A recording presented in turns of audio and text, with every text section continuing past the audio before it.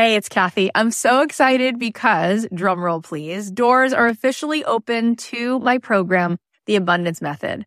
I have been wanting to put this program out in the world for 2.5 years. I've been working on it behind the scenes, and this is my signature program. This is the program that is going to teach you the method, the framework for how to become a master manifestor in your life. Why is that? Because everything is vibration. We live in a world that is atomic. That means the world is made of atoms, which is energy. 99.9% of every atom is energy and less than 1% particle. So in order for us to manifest in our life, we need to become the highest vibe possible and to sustain that. This program is going to show you how to meditate and how to set your day on the right track so that you have a practice that can help you project your amazing energy into the world, which will bend the 3D, which will help you manifest in ways that you won't even believe.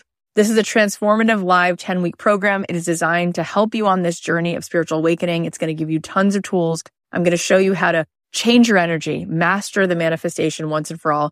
This is the first program of its kind. We're actually trademarking all of this framework because it is something that is so unique, and I think you're going to be so excited about learning it. Also, there are some bonuses right now. If you sign up before May 10th, you'll be getting a physical abundance box. Plus, you're going to get an exclusive podcast so that you can be listening to this program. If you can't make the live Zoom calls, we can give it to you on a track so that you can be listening to it like you do a podcast. Also, you're going to get a pack of 10 meditations from me. And you're going to be getting a training that I just gave, a workshop called Permission to be Rich, one of the best workshops I've ever done, which you will love. And there is a platinum level to this program. If you choose the platinum level, not only do you get extra coaching calls with me, you also get extra mentor support, but this is really cool. You also get a retreat included. My retreats are normally $3,000. You will get the retreat for free included. Plus, you will get a front row seat at that retreat because you will be on the platinum VIP track at the retreat. All of this is here for you. I'd love to see you in this program. I want to see you tapping in, turning on to that electricity within you so that you can find your way to the life that you were born to manifest for yourself. You can join us now at kathyheller.com/join. I cannot wait. Get on in there, see what all the excitement is about. It's going to be so much fun. You start at the destination and you stay there. Meaning you are the peace, you are the happiness you're looking for.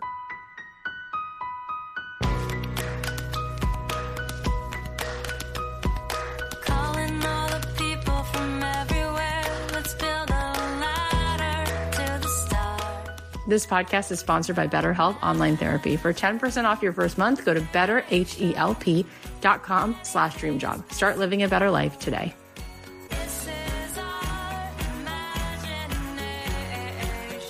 Hey, it's Kathy Heller. Welcome back to the podcast. I'm so glad you're here. I'm so glad you're here all the time, but I'm especially glad you're here today because Pete Holmes is here and he is such a sweet soul.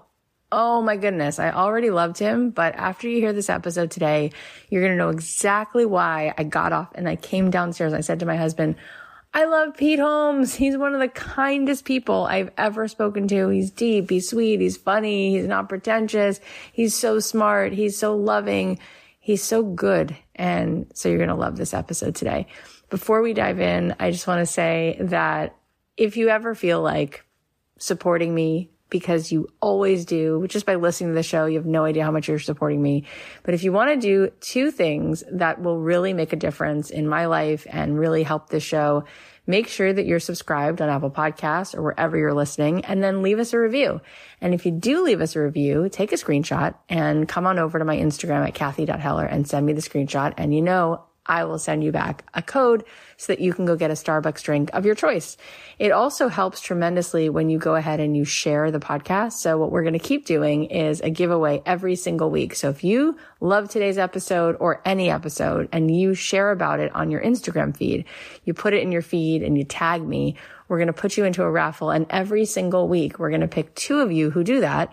And we're going to send you Apple earbuds so that you can listen to podcasts and whatever else. And one of my favorite things. So this week, we're going to keep it going with Golden Goose sneakers. And there are these adorable Golden Goose sneakers that actually say never stop dreaming across the side. They're like $600. And if you go ahead and you just post about this podcast, like How long will that take you? I don't know, 2 minutes. Post about it in your Instagram feed and say, hey guys, if you want to be inspired, here's the podcast. Maybe suggest one of your favorite episodes. Tell them that they can find it at kathyheller.com/podcast.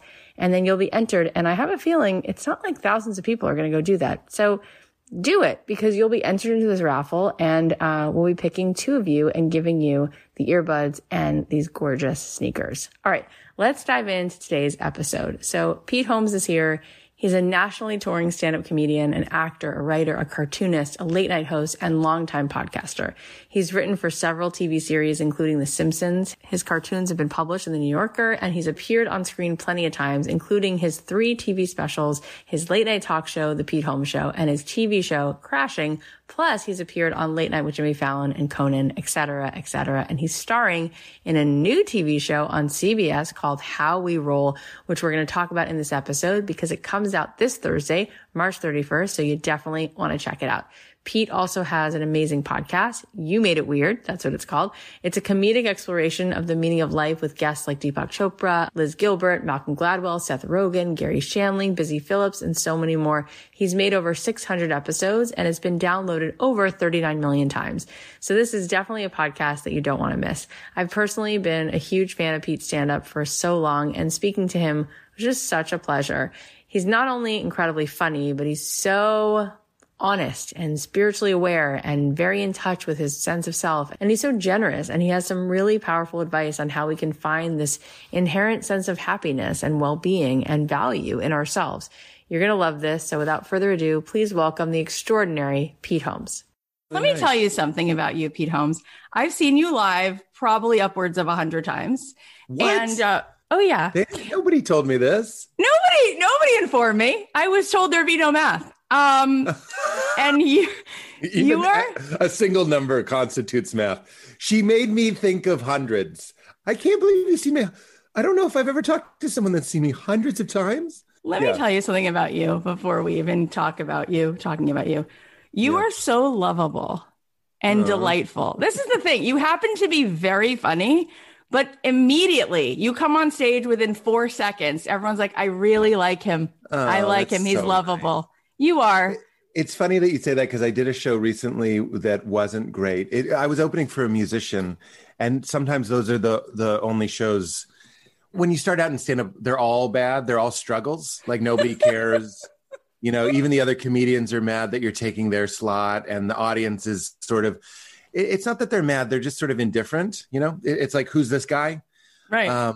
Although I will note that being like a tall man is a slight advantage. You know what I mean? Like, at least they're like, he looks like what I think it could be. So there is a privilege there. And I want to check that privilege. So I had that going for me. But like, for the most part, people were like, who's this idiot? Right. And the only time that I feel that way now, 20 years in, is if I'm opening for a musician, because everyone's there to see the band and you're just in the way. And they might know who you are, but it mostly they don't. And you're just like you're a giant clock ticking down when the thing that they want to see starts. And even the person that brought me up said, this guy's coming up. He's just for a couple minutes, like he said, like just a couple minutes. Don't worry, because they were so excited to see the musician. So I did that show, and I know you're interested in like a lot of the things I'm interested in, like performance and how do we do our best, you know? That seems to be a shared interest of ours. And I didn't do my best that show. It was okay. Like if I was new, I would have been like, that was the best set I've ever had, but I wanted to do very well. Right. And the problem was I didn't remember to communicate exactly what you're talking about, which is a mix of gratitude, like real gratitude, not fake, not acting grateful, but actually being like, oh my God. Like I didn't say anything like, thank you for that warm welcome. I immediately started talking about how, oh, I know I'm not what you want. Like I came at it from the wrong frequency. And then like, I didn't do as well. So that likability, I'd like to think is natural, but it's also a little bit studied and a little bit deliberate. Like I'm like, it would be a fair thing to say, like I have a show tonight, going out on stage, like, don't forget, I might not say be likable, but I'd say be soft. Don't go out and be like, I know you guys want to see. Like, you have to be like, oh, what a privilege that I get to talk to all of you and you all listen. Like, what a joy. Like, so yeah, I that's fresh on my mind. That's so interesting. Tangent. That's so interesting, but there is a power in being nice and kind. And really, if I had to describe you in 3 words, definitely hysterical, but very kind and lovable. It's just who you are. But I love that you've now like kind of looked at that and seen like, but that's a strategy for life. Like, take note. Like, it actually changes the way you experience and enjoy it yourself. All right, let's talk about this journey. So I want to know why and how you've seen me hundreds of times. Did you live in New York at the same time as me, or here? I lived in LA for 18 years. And so right now we're in Florida. We came here during the pandemic, but I would be at Largo right now tonight seeing you. I saw you at UCB a zillion times and Largo, but we love you so much. I mean, that's really sweet. I'm one of like millions of people who feels this way, but yes, I'm proud to be in this space. All right, that's very kind. So this show, I started because I was living in LA and so many people wanted to do the thing that they came there to do, but they couldn't figure out how to leave the dumb day job. You know, you get to LA and you came there to write scripts or to be a songwriter, and 5 years in, you're still a barista. And you're like, wait a minute. Especially now during this like great resignation, I think people are like, oh, if death is even an option, like I do want to do what I love. So I want to talk about your journey of being this like really sweet kid who went to church and did all the right things and then wound up being so successful doing something you really seem to like. How the heck did that happen? Yeah. Well, it's funny, you know, like I watched Tick, Tick, Boom. Did you watch Tick, Tick, Boom? You know why I really liked it? It reminded me of what you're talking about is like that song that they sang about no more walking your laundry, like through the snow and all that sort of stuff. And it looked like they shot it in my building, like that I lived in Brooklyn with my friend Matt McCarthy.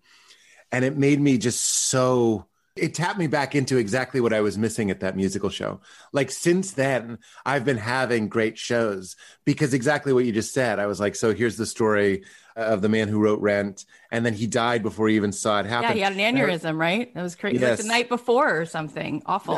Us neurotic people didn't need to know that sudden heart aneurysm is a thing, but it is. But you know what? To your point, it's actually good to know that that's a thing because we shouldn't take anything for granted. And that's what I was doing. I noticed that when I did that show, I was taking for granted the fact that I'm a comedian that's welcome on a stage and gets to do comedy. So I don't find it morbid at all to sort of remember that this is temporary and all that sort of stuff, because it imbues the moment with gratitude and like an urgency too. I think that's the whole point. I say this on my podcast all the time. I go, would ice cream taste good if you knew you lived forever? I would say it wouldn't taste as good. Because you'd be like, who cares? I'll have more of this later because I am infinite. Yeah. Anyway, all that to say. No day but today. Let's all sing it together. Yes. Yeah, sure. I mean, you could, no now, but now. There's no today. Oh, that I digress. I'm not a kind of person that says, I digress. I regretted saying I digress. I don't know where you'd like to start because it's a long story. So how did you get into, what was your first like sort of whisper of like, I'm going to do stand up? Like, and how did you like actually allow yourself to go full into that when there was probably 8 other things your parents would rather you do? Well, I sort of benefited from my parents. My dad was very into, I say this with love. It sounds like I'm sort of upset about it, but like, he was very into his own thing. Like my dad is a very driven person and he was doing his thing. He's still doing his thing. You know what I mean? Like he wasn't really eagle-eyeing me. Like, what are you going to do? What are you about? Like I felt interest and love, like they wanted me to be happy, but I didn't have that like, all of my friends were like, where are you going to go to college? And I was like, I don't know. Like nobody's brought it up. Like it just wasn't a thing. What are you going to do for money was never discussed. And then when I ended up going to a very small Christian college. And I don't mean like schools like Holy Cross are Christian colleges. Harvard was founded as a Christian college. But I mean, this is like really like you have to sign a thing that says you believe in Jesus and all these, like it's a religious college. Yeah. So I went there because I thought I was going to be a youth pastor because I look like this. And I ended up in the bubble of safety. I actually look at my time it's called Gordon College. very fondly because it was like 1,600 kids, small school, and it was like slow pitch softball or something. It was just like a safe place. If you wanted to like try improv, which is what I did. I had been doing improv in high school, but continue doing improv. Everybody was just so nice. It's like the good side of being in a spiritual community is people tend to be kind. Yeah. So they were like supportive. So I had this big like bubble. They didn't want you to swear, but I didn't really want to swear. I didn't want to be dirty. So it worked out. And then like it was my freshman year, I started writing for the paper and I realized that those essays were sort of like stand-up and I was doing improv and I realized I liked that. That made me come alive more than anything.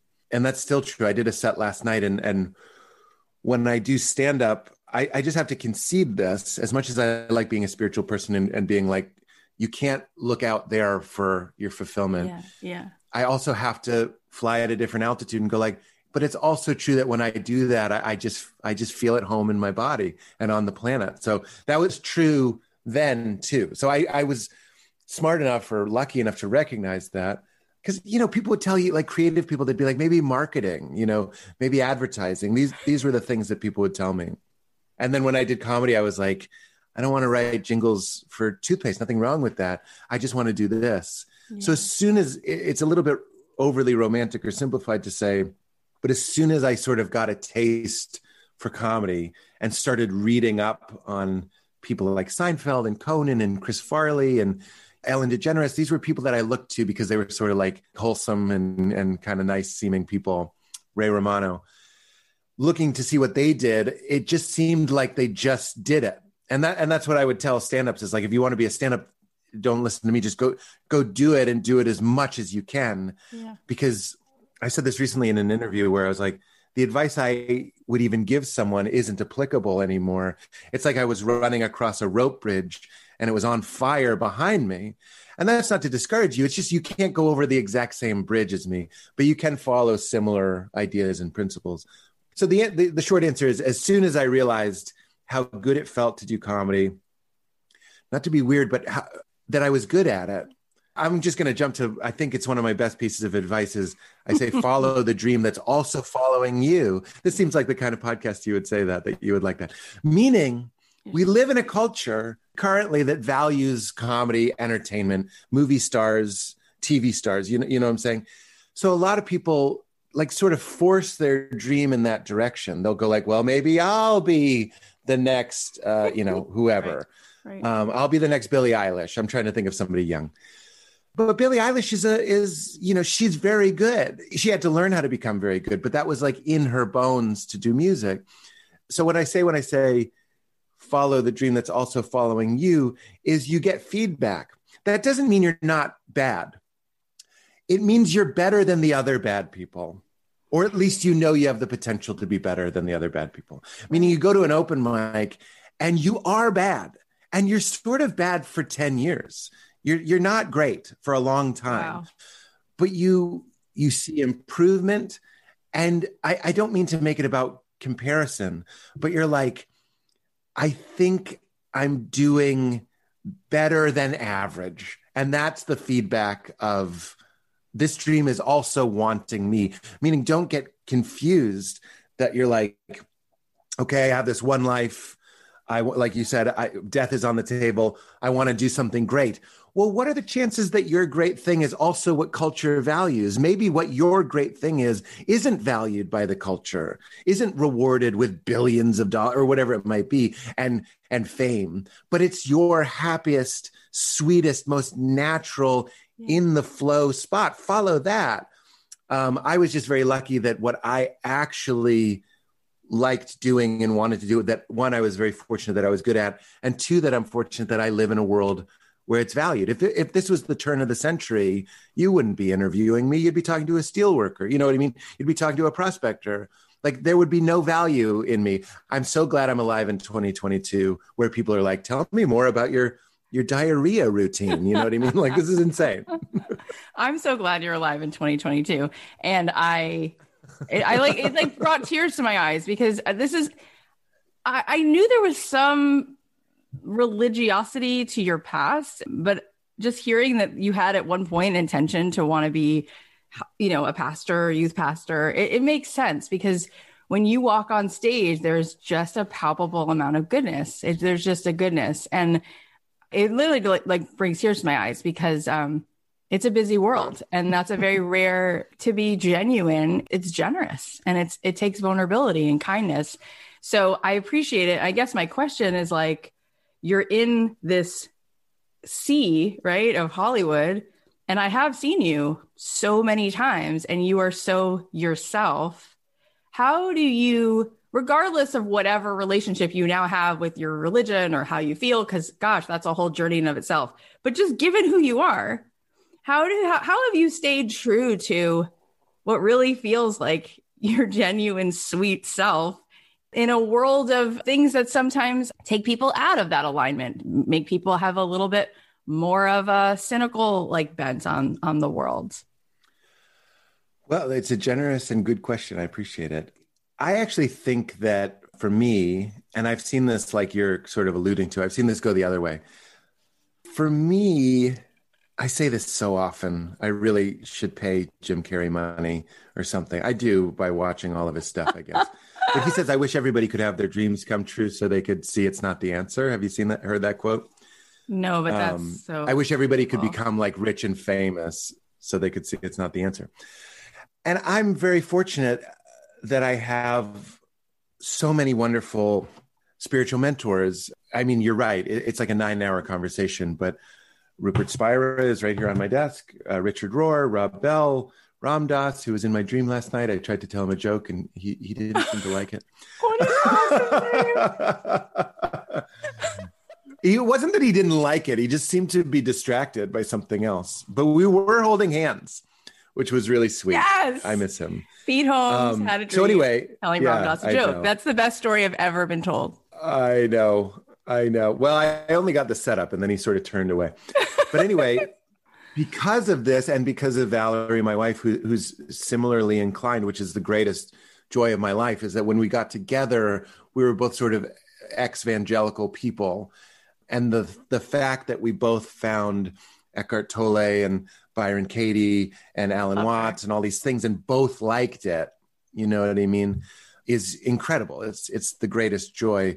It would have been okay if she didn't like it, but the fact that she does like it and has her own path with Tara Brach and Jack Kornfield, I'm just saying all these names now.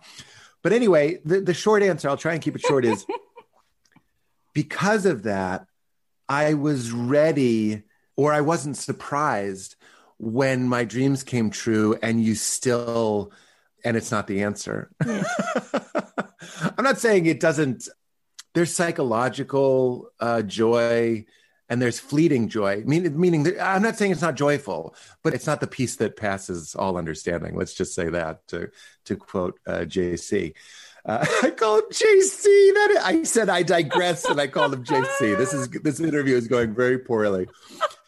But anyway, because of this steady diet, it's like comedy is probably, it sounds weird to break it into percentages, but it's only a percentage of my day, show business. And I'd put it in like 20% of my day, maybe. Yeah. Not even every day, but every day is spiritual things. It sounds so stupid to say spiritual things. No. I mean, meditation, contemplation. Yeah. And for me, I'm a big jnana yoga of the intellect, meaning I like to read ideas, and ideas sort of break my brain and then can set me free in that way. So anyway, because of that, when I encountered the hollowness or the desperateness of show business, which is definitely there, it sort of feeds into some of your worse or maybe just more base desires. Like, do you like me? Do you want me? Am I special? Am I invited to the party? Am I behind the rope? Do you know who I am? Am I important? So looking for your value out there. When that disappointed me, I fell back into a huge library of people that were like, yeah, this is what we told you. You know what I mean? Yeah. Like, so it wasn't a surprise. In fact, speaking of Ram Dass, these are people that say that suffering is a clue. It's not a bad thing. It's actually, it means your instrument is working properly. When I have my heart broken by show business and I go, let's say I meet a very, very famous person who I admire and they seem empty. I hate to judge, but they just seem hollow and they don't seem to like their kids or they hate their wife or whatever it is. And it haunts me for months. And then I go, that is a clue. That's actually grace. That's something saying, stop going to the hardware store for milk. So I go to show business for show business. I sometimes get caught up in it and I catch myself going to it for love and for my value. And I get burned and that'll keep happening. That's the pitfall of it. But I'm still learning to go, don't go to show business for love. Like this new show I did. I'm not trying to work it in to promote it. No, but the show that I was shooting, going there anyway. I can't wait. How We Roll. It premieres March 31st. I really hope people like it. It's on CBS. Anyway, I was talking to Rob Bell about it, who's again, the spiritual teacher. He was like, Pete, don't look for anything more than going and shooting your show. And on a rehearsal day would be done at like 2:00. And then I'd go and pick my daughter up. He's like, don't wait for the premiere. Don't wait for an award or a big rating. He's like, that's it. Being with friends and shooting a fun show and then still going to pick up my baby. That's it. That's all we could ask for, because that's what is that? That's relationship.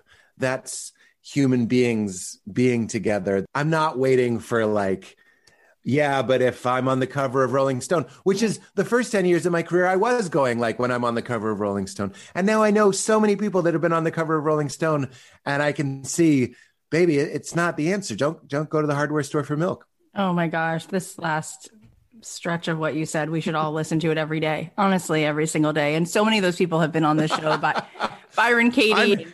Deepak Chopra was just here last week and he said, he gave me such a gift. He was like, for all of the listeners. That. Yeah. And he was saying like, you can say, I am Pete Holmes. You could say, I am Kathy Heller. I am Walt Disney. Say it. He's like, but then just say, I am.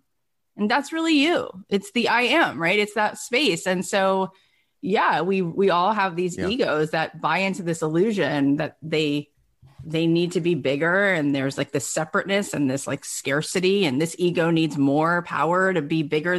And then when we go back to who we really are, it's like I'm hearing you say all this, and it's like music, and I'm not surprised at all that your career is such a delight for all of us, and I'm not surprised that there's continuously new projects because you're so in the river. Like you're just witness to that. People want to do business with people they really like to be with.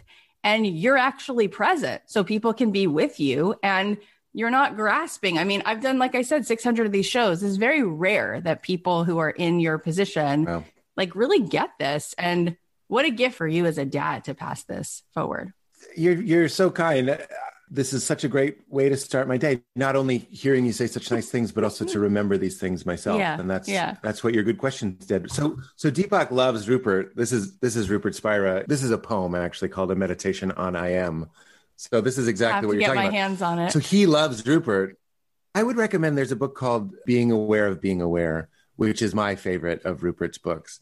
But it's about exactly what you're talking about. But, it's interesting.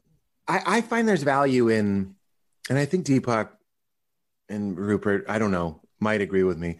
There's just different altitudes to our life. Like it's one life, it's one thing, but we can fly at different altitudes. And I find there's value for me to separate them, meaning we're talking about, I'm paraphrasing it, but there's a Rumi poem where it's like, you're in an apple orchard, just eat some apples. Don't waste the day wondering who planted the trees or whatever. Meaning there's a time to just go like, I'm just talking to you. I know we're all one, but isn't it fun to play this game? And why did the oneness split if it didn't want to play this game? It wanted to do this. Yeah. My daughter's name is Leela. Leela means the dance or the play of the universe. So let's play, let's dance. You know what I mean? It doesn't all have to be, but it's not real or nothing's really happening or whatever. So what we're talking about is like finding fulfillment or kind of filling out the suit of being a comedian and how that felt right to me. My favorite altitude to fly at is what you're talking about, which is what Deepak and Rupert Spira love to talk about, which is like I haven't always been called Pete, meaning when I was a baby, I didn't know I was Pete, but I was, I existed. I haven't always lived in Boston, and I live in Los Angeles now. You know what I mean? So, but I can't say I'm a Los Angelino because I haven't always. So what Rupert would say is, so that means those things aren't essential to me. My name, where I'm from, what I do, those things aren't essential to us. So the process of self-inquiry, when you close your eyes and you say, who or what is aware of my experience. I was just doing it last night. I do it as I fall asleep often, where I'm just sort of like, there's no limit. When you close your eyes, you can do it right now. There's no boundary. There's no boundary to this awareness. Yeah, it's infinite. Like Rupert would say, can you find a boundary on the other side of which this awareness is not?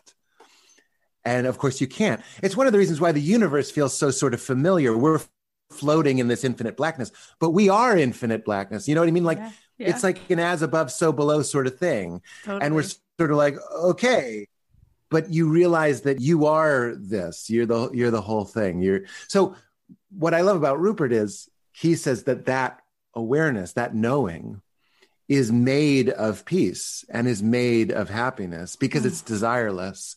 And that's your real self. So I'll tell you, even though I've had my tea and I'm very happy to be talking with you right now, I think my daughter woke up at like 6 this morning and my wife got up with her and I got to sleep because I have a show tonight and I needed the extra rest or whatever, but I couldn't fall back asleep. And I was just having that anxiety. Like you're just having like sort of like an unfounded, reasonless anxiety. So I want to say, when you remember that who you are is peace, I know that. And yet I still have these like bouts, like it'll wash over me, just like dread or panic. And that's when it's helpful to go, who or what is noticing this panic right now? And with practice, it gets easier to sink into that. And that's what being aware is about. That book will describe it much better than I can. I said to you, I knew this was going to be fun because I said it 9 times. You're so likable and sweet, but like, I didn't know that we were going to have this whole conversation. And we've got all these people on who are like, Marianne Williamson and Gary Zukav and all these people. And you're a guy who I've seen on stage making everyone laugh. And I mean it, like, and you don't need me to say this. I just want to name it for the audience. I am like equally as like moved as I am talking to those people. And I love that you said like your life can play in many altitudes, because I don't even get it. Like, I feel like, is there a part of you that ever says to yourself, wait, aren't I then, since I kind of get all this, aren't I supposed to just like write books about this and write plays about this only? Or is there a part of you that goes, no, this other dimension, it really serves, like it makes people laugh. And therefore that's okay that it's not, I don't know, that this part of my life isn't Eckhart Tolle, but it's like, it's doing something else. Like, how do you rationalize that? Because a lot of people listen to the show, they feel like they should have a calling and that they need to always be in that purpose-driven thing. Whereas there might be some benefit. Like, I've never even considered, like, if I was as good as you are at that other thing and I got this stuff, like, how would you know where to spend that focus or time? Well, again, it's a great question. I did write a book about called Comedy, Sex, God, because those are the 3 things it's about. About my journey from evangelicalism. Yes, that's right. 2-3 years ago. I can't believe that's true. It feels like I just finished it. It feels like I just turned it in. Anyway, yes. But really, that's less interesting, because that sounds like I'm like, but I do. It's like defensive. I actually think the better and truer answer is, you know what I mean? You catch yourself being sort of like, I do that stuff. And certainly my podcast, but that's not the interesting answer. I think it's so dumb to limit ultimate truth or ultimate reality to just writing books about ultimate truth, ultimate reality, right? I mean, I like reading books called Being Aware of Being Aware, but most people don't. I don't know if you've noticed, like even Deepak Chopra, who's huge, most people don't read Deepak Chopra. Like, and he's huge. That's my point. But a lot of people like comedy. That's not to say more people read Deepak Chopra than listen to my comedy. That's for sure. But I'm like these people, or let's say I've been like these people that don't necessarily want to read a spiritual book, but we still recognize truth and something helpful when we hear it. Yeah. So I do think there's a great value.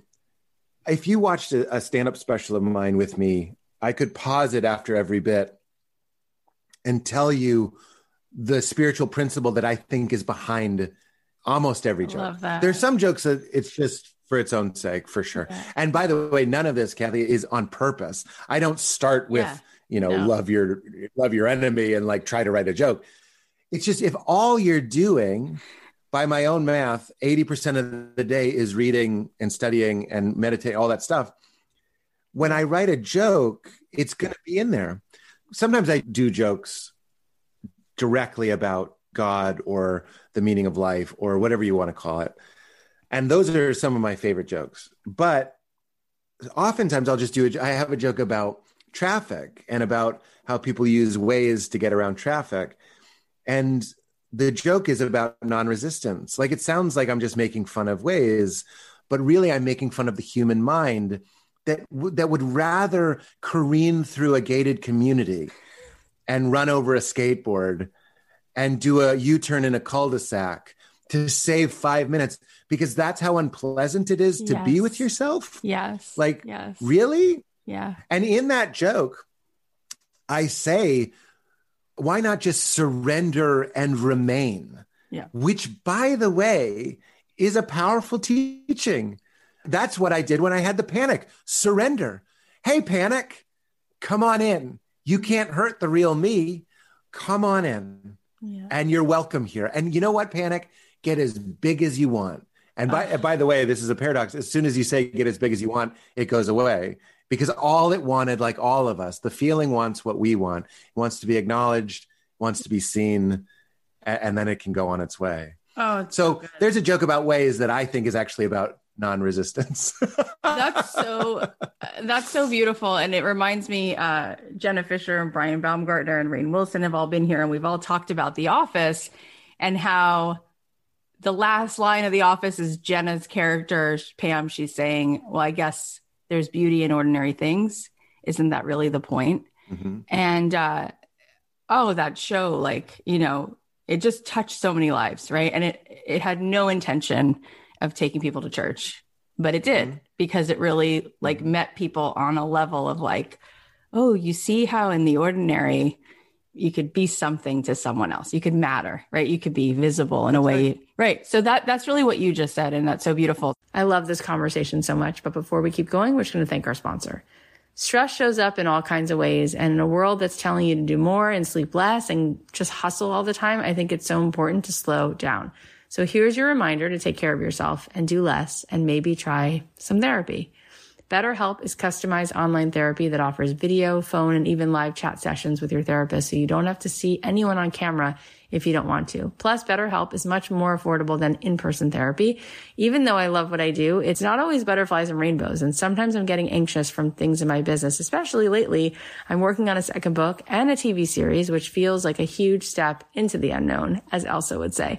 And then I get stressed out, and I'm not really as present as I want to be with my family, and these worries can really start to take a toll. So I remember I was especially anxious over some big decisions recently. I talked to some therapists at BetterHelp. I actually spoke to 2 of them, and I found it really helpful, to say the least, just to be talking about some of this stuff out loud. Give BetterHelp a try and see if online therapy can help lower your stress. Our listeners get 10% off your first month at betterhelp.com/dreamjob. That's BetterHelp.com/dreamjob for 10% off your first month. So I want to ask you one of the biggest questions that comes up for this audience. And now that we're talking about all this stuff with ego and the true self with a capital S, I feel like this is a good question to ask you of all people. But we've had millions of listeners and people sending in notes. And the biggest thing comes down to a feeling of unworthiness, or I'm not enough. So there's like a courage issue, right? Where the resistance of this ego comes up, and people will write in and say, yeah, but like, if I do stand up, I'm not good at it and I can't overcome that feeling, or I'm afraid to start a podcast because nobody will listen. And there's this like a tremendous amount of resistance in the fear of it not being good or people not liking it. And so you said before, like, I loved how you named that. You're like, no, you're probably not going to be good at it for like 10 years. I think you said, but you'll be a little better than other people. But there is a courage in making mediocre things that requires that the ego takes a little bit of a surrender.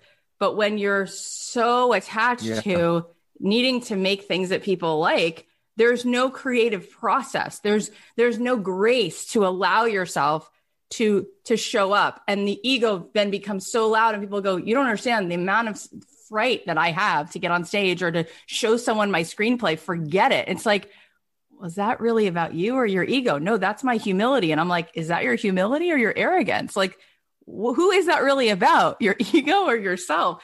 How do you help people if they have a gift and they have a desire to contribute, but they're so scared of it not being good enough or what people will say, or this feeling of being a fraud or being an imposter? How can they move through that? Well, I mean, it's a big question because it's tempting to just give the go for it answer. And I think that's where I'm leaning. I'm leaning more towards the go for it, the self-love and the take a chance for sure. But before we get to that, which is the better part, we'll start with the more boring part, which is going back to what we're saying, which is the why.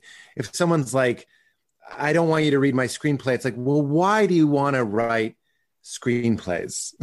Is it because if you asked 1,000 people what like the lottery ticket, easy way to a better life, creative like pursuit would be, is write a movie? Is it because of J.K. Rowling? You know what I mean? Are you imitating someone else's dream, or is it your dream? Are you Zach Braff writing Garden State? Do you love movies? Do you love them? Or do you hate your life? Like, either is fine. But if you hate your life, there's other ways to fix your life than becoming a screenwriter. And they're more immediate and they're more realistic. So that's sort of the hard-nosed. But I think everybody needs to have a why. My why am I a comedian, is because it feels unbearable to not be a comedian. That's a great answer for me, is like, it's my home place. That doesn't mean it's not horrible sometimes. And that for, like I said, 10 years, it was a real struggle. But I didn't have that, like, what am I even doing? Like, I didn't have that because I was like, my whole life, I was making silly videos with my friends. My whole life, I was obsessed with Weird Al and Sinbad and Seinfeld. Like, I loved comedy. So, like, are you doing what you love, or are you doing what our culture tells you would make you important? That's a really, really important question. So if somebody is dragging their feet and saying, like, I want to do a podcast, but I'm embarrassed to have people listen to it, there's nothing wrong with saying, I don't have the compulsion required for this. I have the look at me. You need a little look at me. Kathy, you have look at me. We're the kids on the diving board saying, watch me dive. And that's in our psychology. It's in our makeup, and it serves our job. If you don't have that, like Valerie, my wife, she recorded several episodes of a podcast and she never released it. And she is my favorite person. She is brilliant. She is a genius. She is talented, and she's a gift to the world. And a podcast of her own was not right. And she listened to that and she didn't do it. And that is okay. That wasn't like a failure, but she recognized that she didn't have that, like, look at me compulsion. Yeah. Whereas when I started my podcast, I couldn't wait to upload more episodes because I couldn't wait to see what people would think. I had that need. Yeah. So my first answer, and the more bummer answer, is, why do you want those things? You need, like, really, like, we need like a hard-nosed, why do you want those things? Yeah. And if it's because you want to be rich and famous, what are you going to do after you're rich and famous? Because my answer is, I would keep doing a podcast and I would keep doing stand-up, because it wasn't about getting rich and famous. It was because I liked and needed to do those things. Yeah. So we need like a really clean why, a good answer, a mission statement, and a respect for the information you're getting from your body and from your mind and from the world, right? Yeah. So if you have that why, and you know you do want to make music, or you do want to make movies, or write scripts, or whatever it might be, and you're still struggling. And by the way, don't forget, you can still be bad. I'm not saying, I just want you to know that your intent is pure. It's like getting a unicorn to approach you. They only approach the pure of heart. It's the same with a dream. Like, you want to get like a skittish unicorn to come and eat from your hand. And it's only going to come to you if you're pure of heart. Like, those myths exist for a reason. You know what I'm saying? Yep. So if you're pure of heart, as pure as you can be, and you're still plagued with like self-doubt and stuff, I think that self-doubt is probably part of why you're talented, is because you're a discerning person. Mm-hmm. If you have too much belief in yourself, you'll make a bunch of garbage and you won't edit it, and you'll think it's amazing, and you'll stink. And all of your friends, I don't give my scripts to my friends to read because I'm embarrassed. Until it's great, I'm embarrassed. Like, I want to get it right.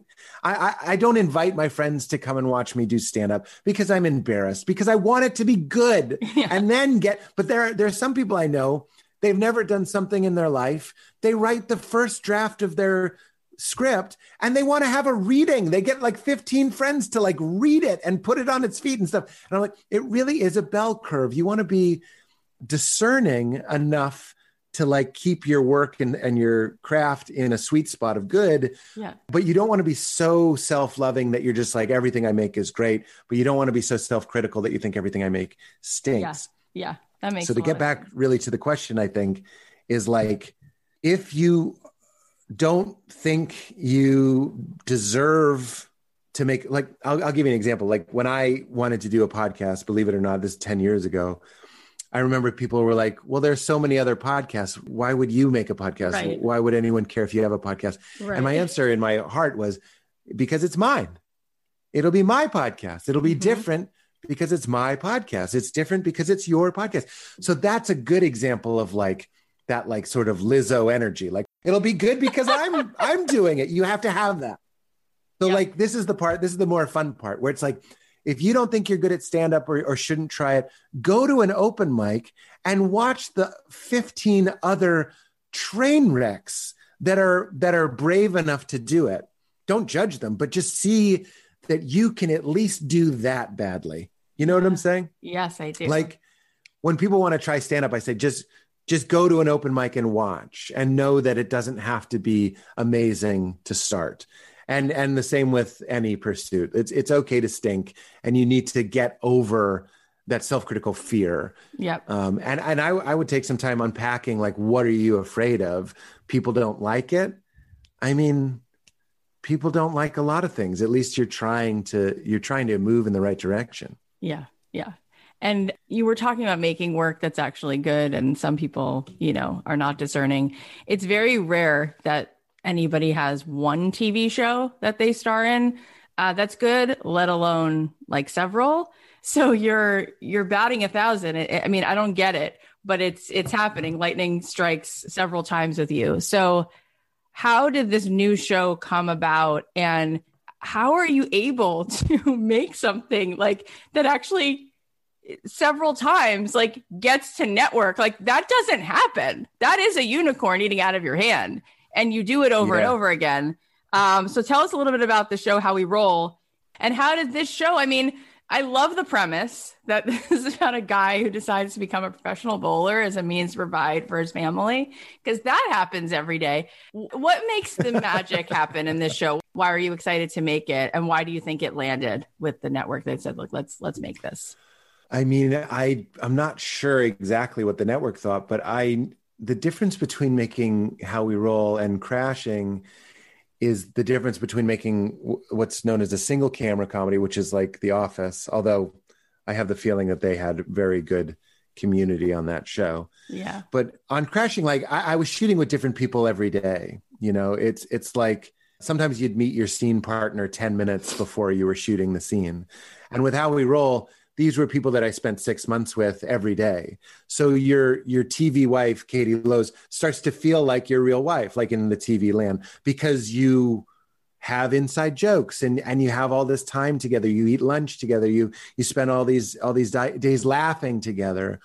And that was a new experience for me, to really feel like a summer camp. Like we were together laughing every single day, and then they'd call action. So that stuff sort of bleeds into it. At least that's my hope. Yeah. So fun. What do you want the viewers to sort of walk away with? Like, what do you feel like is the undercurrent, some of the message like in this show? Like, what are you hoping is sort of communicated?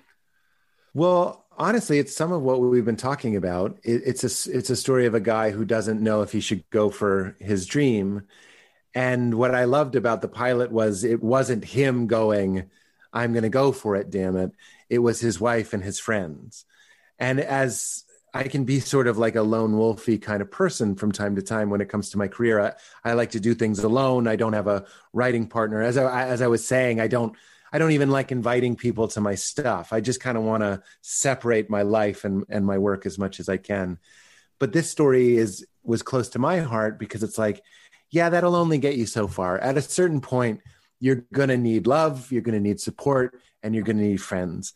And Crashing was about taking a chance and becoming a comedian. What I related to in this story was it's a family sort of pushing a guy, supporting him to take that risk, and then the ramifications of that.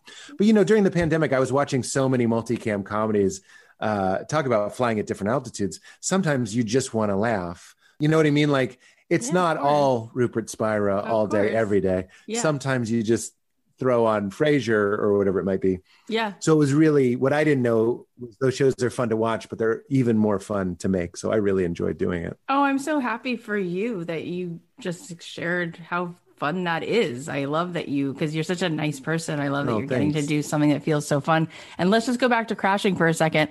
It had so many layers to it, which is so cool, right? There was like, obviously stuff that made everyone laugh, but there was like serious parts of it too. I'm just curious for you and your experience of it. Is there anything that surprised you about the experience of making that show? Was there anything that you came out with at the end that you were surprised that you learned or that you got from the experience? Well, there's a lot of different altitudes I could answer that question at. It's a big part of my book. Is the second season of Crashing, I was really depressed. And it was because of what we were talking about earlier, that Jim Carrey quote of I was, not just a first season. Like a lot of times you might get a first season of a show, but it doesn't almost feel legitimate until you get that second season. Like at least you tell yourself that. You're like, yeah, but now we're a show. Do we get to keep being a show? Like, or was it a mistake? Are they like, whoops? And so you want that second season. And then we did get the second season. And then we were shooting it. And the way I describe it in the book was there was just a malaise. I just felt like I was wearing that lead jacket they give you at the dentist. Like I felt heavy. The cameras on set felt like prying. They didn't feel like, oh, there's your audience. It felt like invasive. I just didn't have any balance.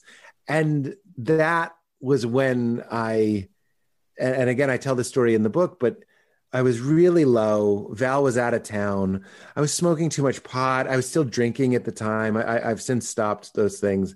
But like all these things that the world tells you are supposed to work, meaning you have your own show in New York City. On the weekends, you're getting stoned, you're drinking fine wine or whatever it might be. Like I thought that was supposed to be it. And that was the biggest surprise. And that was, we're back to the grace of suffering. It wasn't bad that I was suffering. It was like a warning light on the dashboard. It was like you've forgotten. Because by that point, I had already found these spiritual teachers that had changed my life. But then I got so caught up in show business that I put all of that aside. I stopped watering it. I stopped pruning it. I stopped giving it sunlight, and it sort of withered and died. But luckily I heard a voice that said, I seem to remember you like Ram Dass. And I hit play on this like 12-hour lecture of his. It's not continuous, but it's 12 parts. And the part that I happened to unpause, it was in the middle of it. He was talking exactly about that, about how when you feel a malaise, it's a sign that something isn't working. And it's usually because you're looking for it out there. And this will always momentarily. So this is a Rupert Spira thing.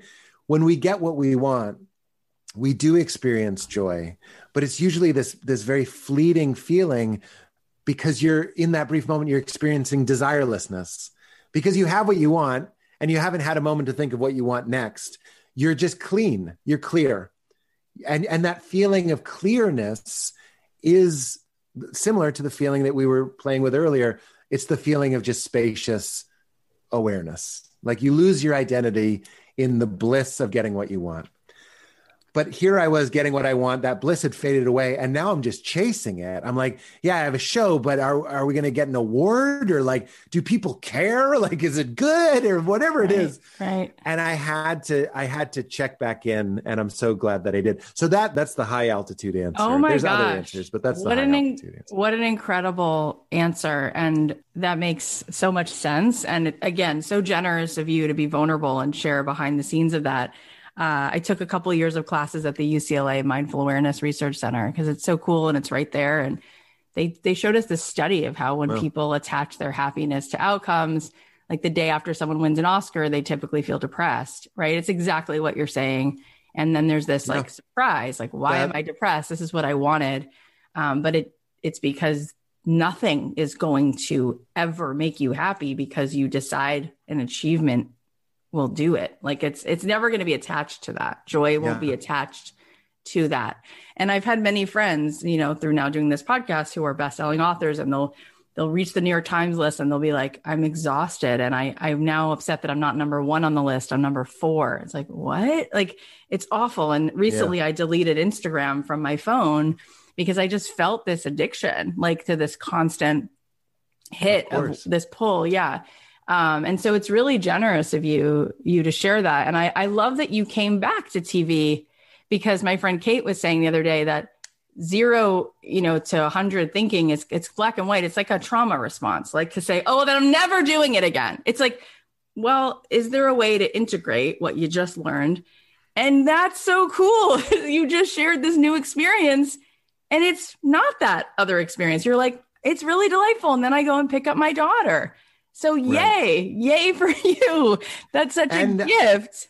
I did, because of going back to those things that I needed, Ram Dass and Eckhart Tolle and all that sort of stuff. I wasn't sad the whole second season. It sort of brought balance back. And then the third season, I was very happy because, I had never had a stronger spiritual practice than the third season of Crashing because I saw what happened when I neglected it. So that was like, but my baby wasn't born yet. I also have a 3-year-old. So I would get up in the morning. I don't want to spiritually brag. I was meditating for a long time every morning because I was like, I'm not doing that. I don't mind playing the game of like the specialness game or the shiny object game or whatever it might be. That's sort of part of what's happening here. But we have to drop anchor into that sense of self, like you're saying. Yeah. Because, again, this is Rupert. That's the only thing that never changes. It's the only thing that's really worth going like, wait, what is that? What is the consistent element of your experience? It's the knowing. It's the knowing that knows your experience. It's the same when you were 2, when you were 12, when you were 22, when you were 32, whatever it is. So lose your fascination with the passing show that's happening, this is Rupert's analogy, on the screen of the movie, and start wondering about the screen. What is the thing that supports all of existence? So it's not the clouds, it's the sky, right? That's right. Okay, last 2 questions. One's a follow-up to that, and then we're going to talk about your podcast, and then we're going to go. So my follow-up question is, I've heard so many people now, right? No big surprise, that the biggest through line in everyone who's been on this show is that they have some form of a meditation practice. It's just like, ta-da, turns out that's what they do when they wake up or before they go to bed. And so I also, have that practice, have had that for the last 12 years. And I heard Young Pueblo, he was on the show, Diego Perez, and he's like, people are like, how do you have 2 million followers on Instagram or whatever, a best-selling book. And he says, I don't meditate to be successful, but because I meditate, I am. He's like, and I'm not sure exactly because not meditating to be successful. But the reason I bring this up to you is because what I have found is, I think this is a Wayne Dyer quote, which is, we don't get what we want, we get what we are. We don't manifest what we desire, we manifest what we are, right? It's just a matching vibration. And so it's interesting how we live in this society of like do. And then there's all these beautifully integrated, successful, creative people coming on saying how much time they spend in stillness. And yet all of this beautiful stuff seems to like be drawn toward them. So for people who are starting to hear that pattern, what's one tiny step maybe you could guide people to try? Because I think meditation, just like you said about the traffic piece, which is true, sitting in traffic, it's very scary to be still. What's one little thing maybe that you could just give as advice for someone who would like to start with 3 minutes every day, and how to do that in a gentle way where that we don't go, oh God, I'm really bad at this and now I'm more anxious? Because I think that's the initial experience.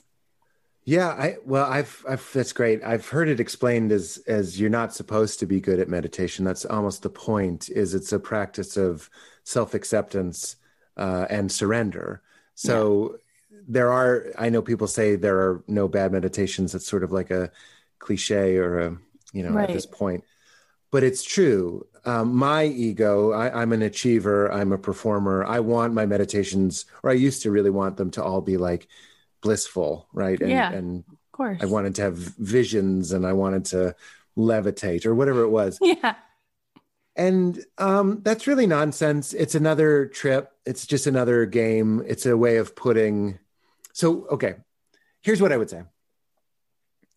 Meditation to me shouldn't be seen as something like that you do, that you like force yourself into, that you like drill into yourself and you do it like eating broccoli, like you're supposed to do it. I really think like it helps me to reframe it. Sometimes I call it snuggling with infinity, or Rupert calls it self-resting, resting in yourself. So this is what I would say to anybody interested. We were doing this earlier, but if you close your eyes and you just witness this expanse of knowing, there's whatever you're experiencing, it is known, right? And this is all Rupert Spira, but it is known. And it seems to be limitless. We can't find a limit to it. Okay, then what? What do we do with this? So this seems to be the backdrop of everything. I would say this is who we really are. We add on top of this knowing things like Kathy, things like Pete, things like I live in Florida, I live in Los Angeles, but all of that stuff appears in this field. It's a story that we tell and maintain, and people reflect it back. I reflect it back to you when I call you Kathy, so it must be real. But when we close our eyes and see this field, here's what meditation is. We can follow our breath. We witness the sensation. We let knowing know itself, right? It's like the sun illuminating itself. Does this field of knowing have a problem, right? Is it lacking anything? Does it want anything? Is there anything you could add to it or take away from it? Okay, that's what meditation is, resting in that. And that's a joy. That's not just, I don't do it to be successful. And I love that he said that. I certainly don't meditate to be successful. But when I first started meditating, I wanted to sleep better. I wanted to focus better, all that stuff. Now all of that stuff has gone away. I don't do a mantra anymore. I don't even really try to follow my breath. I just try to sink back into the knowing. Because what Rupert would say, what he taught me, and I believe he learned this from Ramana Maharshi, if I asked you to stand up and take a step towards yourself, could you do it? Meaning the direct path, which is self-inquiry, you start at the destination and you stay there. Meaning you are the peace you're looking for. You are the happiness you're looking for. So stop anything. This is all Rupert, by the way. Please, Rupert Spira, check him out. Anything that you're focusing your attention on, your breath, a mantra, an image, whatever, is going away. You're pointing that attention away. Try and point it back at itself. And that effort, it's not an effort, it's more of a rest.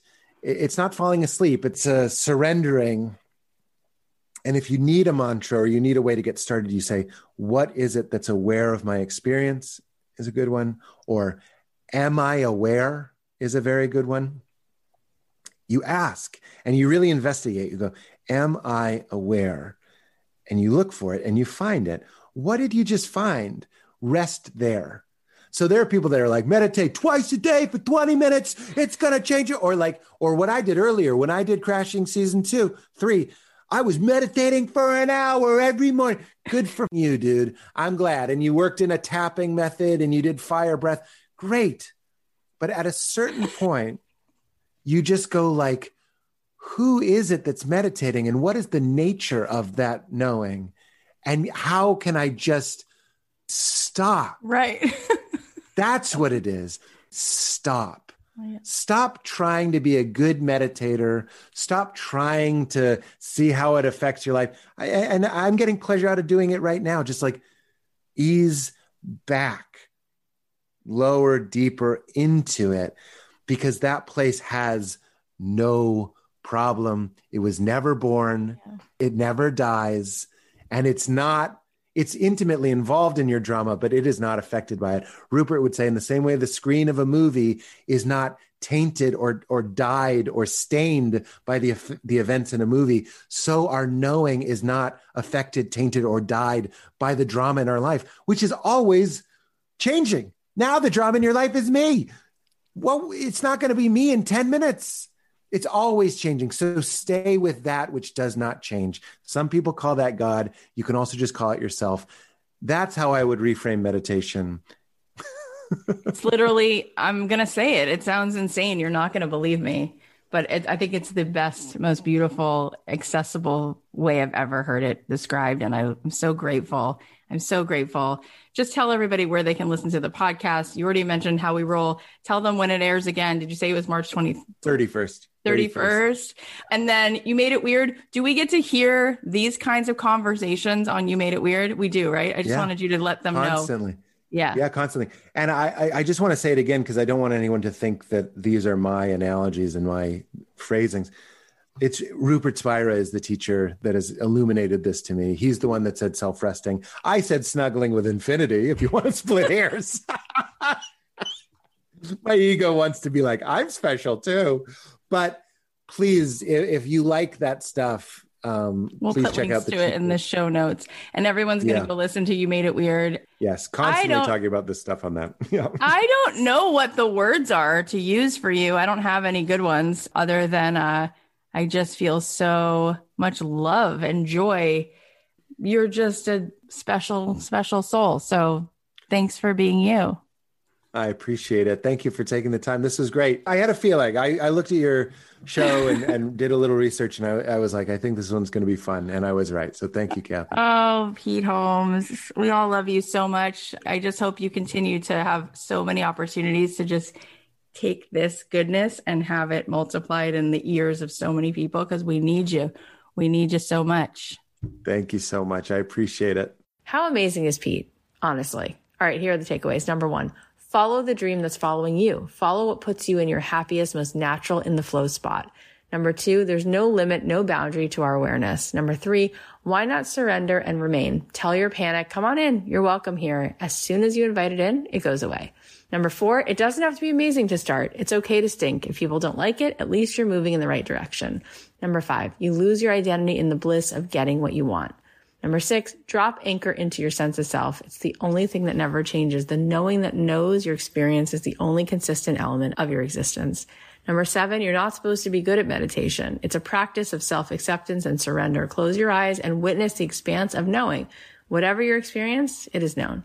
And number 8, our knowing isn't affected, tainted, or dyed by drama in our life. So sink back into the knowing, start at the destination, and you stay there. You are the peace and happiness that you're looking for. Thank you so much for listening. I know there's just always so much going on, right? And I just never take it for granted that you're here. So thank you. We have some amazing episodes coming up. Morgan Harper Nichols is going to be back. Martha Beck is coming back. And I just had the most epic conversation with Justin Baldoni last week, which you're going to hear very soon. So make sure that you subscribe on Apple Podcasts or wherever you're listening so you don't miss anything. And if you want to support us and you want to enter this incredible raffle, as I said, go ahead and leave a review and subscribe to the podcast. And then the extra juicy thing is for you to post about this podcast on your Instagram feed and tag me so that we can see it. And let your friends know, like, why has this podcast, made a difference in your life? And is there a particular episode that you think that they might like?